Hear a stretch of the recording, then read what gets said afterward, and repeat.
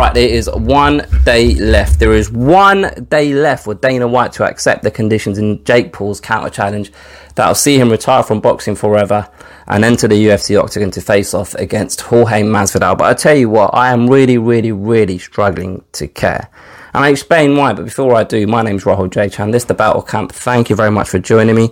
If you're new to the channel, please do subscribe, because I'm very close to getting to 1,000 subscribers, and I'd really appreciate if you could help me get there. Right, I'm not really going to go through blow for blow what's happened over the last week, because things have really escalated.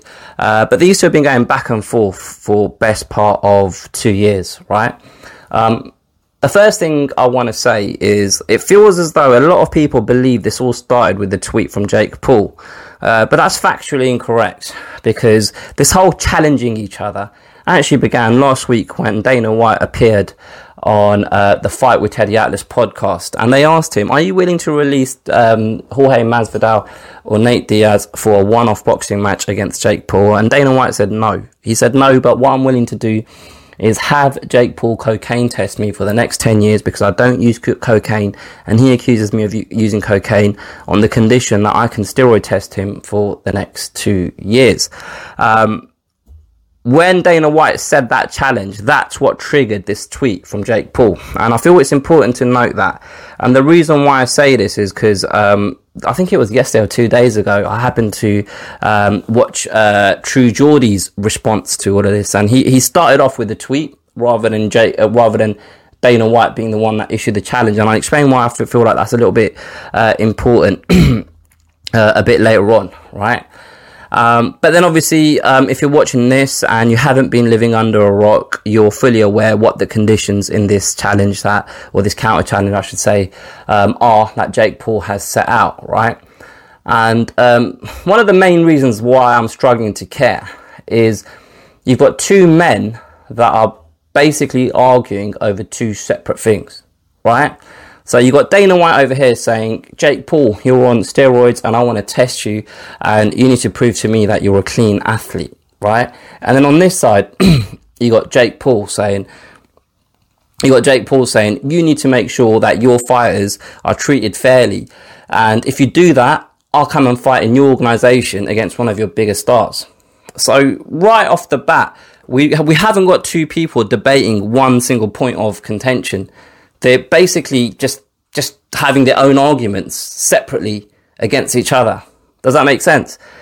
Now, if I just address what Dana White said, so obviously he's had the initial challenge about steroids, and then he's had the response to Jake Paul's tweet where he went at Jake Paul's manager, Nakisa, and obviously Jake Paul's manager was previously the CFO in the UFC. So in the video, Dana White said he used to be my accountant, and being an accountant in an organization and being the CFO in an organization, they're two totally separate things. So obviously that was a little bit belittling of Dana White to call him just an accountant. He was literally the controller of finances within that organization during a boom period. Right, so obviously he clearly did a good job for the UFC, but the way that Dana White was talking about Nakisa, it just says to me that they didn't really leave on good terms, right?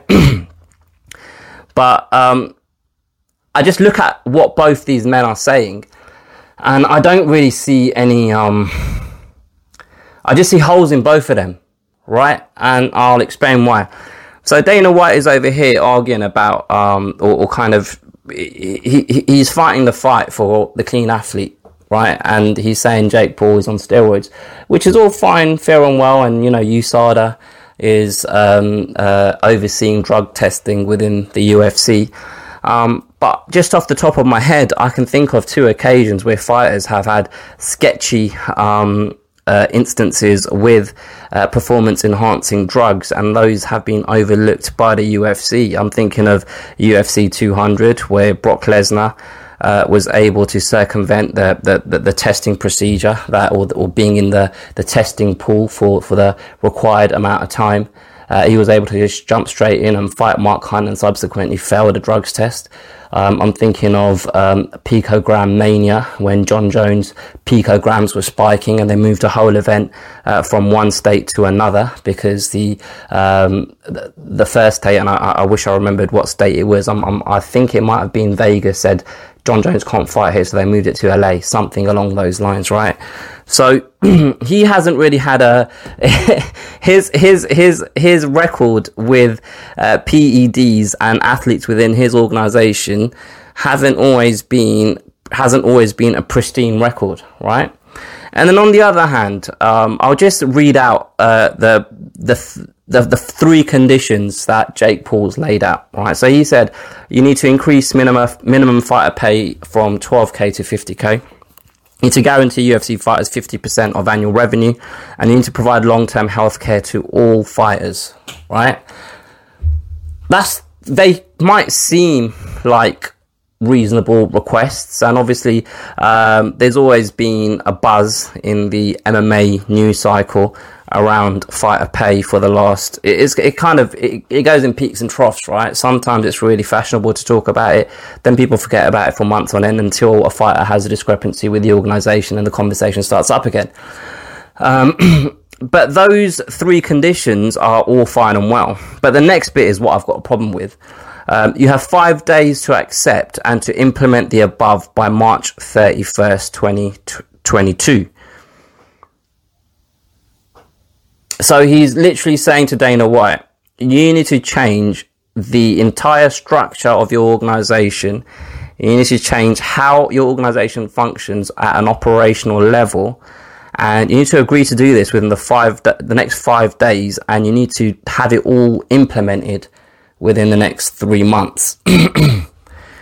Now, you can make a reasonable request on paper, but then you need to allow for a reasonable amount of time for those changes to be implemented if you are serious about wanting to help fighters, right? And the carrot that he's dangling at the end of this or these conditions is to have Jake Paul fight Masvidal in the UFC octagon. Like,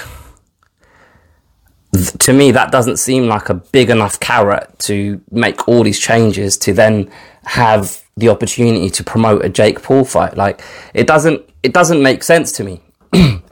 And it feels like I've seen a lot of people on Twitter and people like, members of the MMA media, True Geordie, who I mentioned earlier, get really excited by Jake Paul, and I saw tweets. I didn't think Jake Paul would be someone that I'd like until this happened and things of that nature.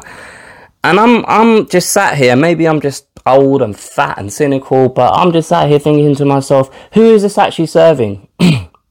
Who is this serving? Like, what is the actual goal here? Because on the surface, it looks as though you're for the fighters, right?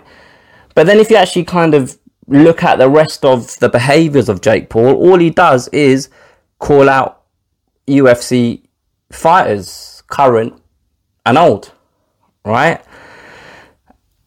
Aside from him calling out fighters and trolling and stuff like that, well, actually, no, let me talk about the trolling. Jake Paul's a guy that's got his reputation from being an internet troll, someone that isn't scared to ruffle a few feathers. And he's doing that with Dana White, and he's using something that he feels as though the Joe public can get behind on, right?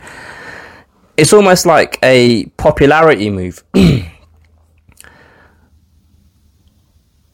But if you are really for all of this, if you do really want these changes to be made, then your actions don't match your requirements, in my opinion. Do you get what I'm trying to say?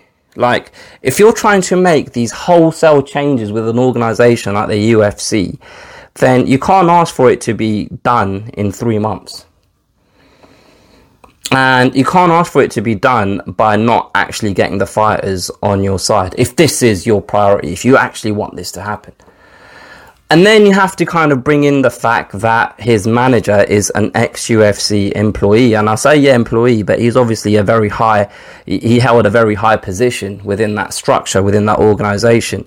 And he's a guy that was, he's a guy that helped create this monster. And now he's sat on the other side talking about ethics and things of that nature and talking about, no, this all needs to change. It's a bit convenient, in my opinion. The other thing is the elephant in the room. What I kind of liken this to is if there's some atrocities going on, people are being treated really badly in some country. Just imagine a made-up country in your head, and people are being treated really, really badly, and one of these cool news outlets go out and shed some light on it. Vice Media or the Russian organization RTL or whatever they're called, or Al Jazeera, right? One of these not a mainstream Western media outlet, although Vice is now a mainstream media outlet, so let's take that back.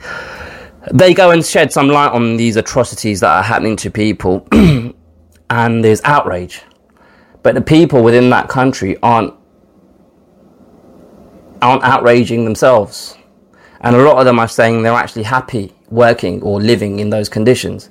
And that's what we see here within the UFC. It's only very rarely fighters step out and say, I'm not happy and we need to be paid more and blah, blah, blah.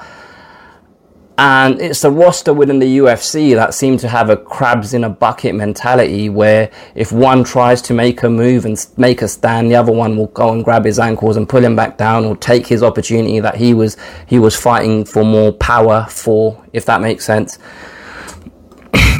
Like, this isn't the way to get these changes to be made. A tweet demanding such massive wholesale changes, right? I just feel like it's very self-serving. And if you're not actually a fan of the sport and you don't interact with, maybe this doesn't even make sense, but if you don't interact with the sport on a daily basis, then you're going to see this and say, I'll tell you what, Jake Paul, what a guy, he's a man of the people, he's really trying to help. But is he? Is he really trying to help, or is he just trying to help himself? And that's kind of how I feel about all of this. It's just two people that are doing what suits their own agenda. And going back to Dana White and his request or his conditions, I need to drug test. And I'm pretty sure I've heard that there hasn't been any drug testing in these Jake Paul fights. And if you're for the fighters and you want fighters to be treated fairly and given the best conditions possible to work in, then surely that is part of it, right? If you're asking Dana White to provide healthcare to his roster of fighters, then surely when you sign to fight, you should be saying, we're going to do this properly. I'm going to pay you properly what you deserve, what you're owed, and we're going to test for drugs and make sure none of us are cheating, and we're going to do this as safely as possible. So, I don't know, man. And I'm sat here and it sounds like I've just made this video to shit on Jake Paul. But that's not the case, man. I shat on Dana White earlier. It just so happens Dana White just had one request about the drug testing, whereas Jake Paul has several. And Nikisa is all part of this picture. But those are my thoughts on this battle between Jake Paul and Dana White, where there will be no final outcome. It will just be Jake Paul tweet out, oh, you've run out of time, you're a chicken, blah blah blah. And you have to think if you're this guy that sells pay-per-views, that's a commercial success when it comes to boxing, why are you even offering to fight in the UFC? Why not just continue having these pay-per-view fights?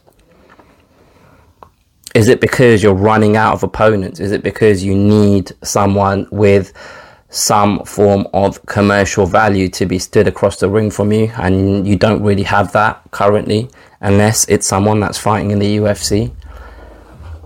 Is it because the numbers aren't what you want them to be? What is the motivation behind that? I don't know.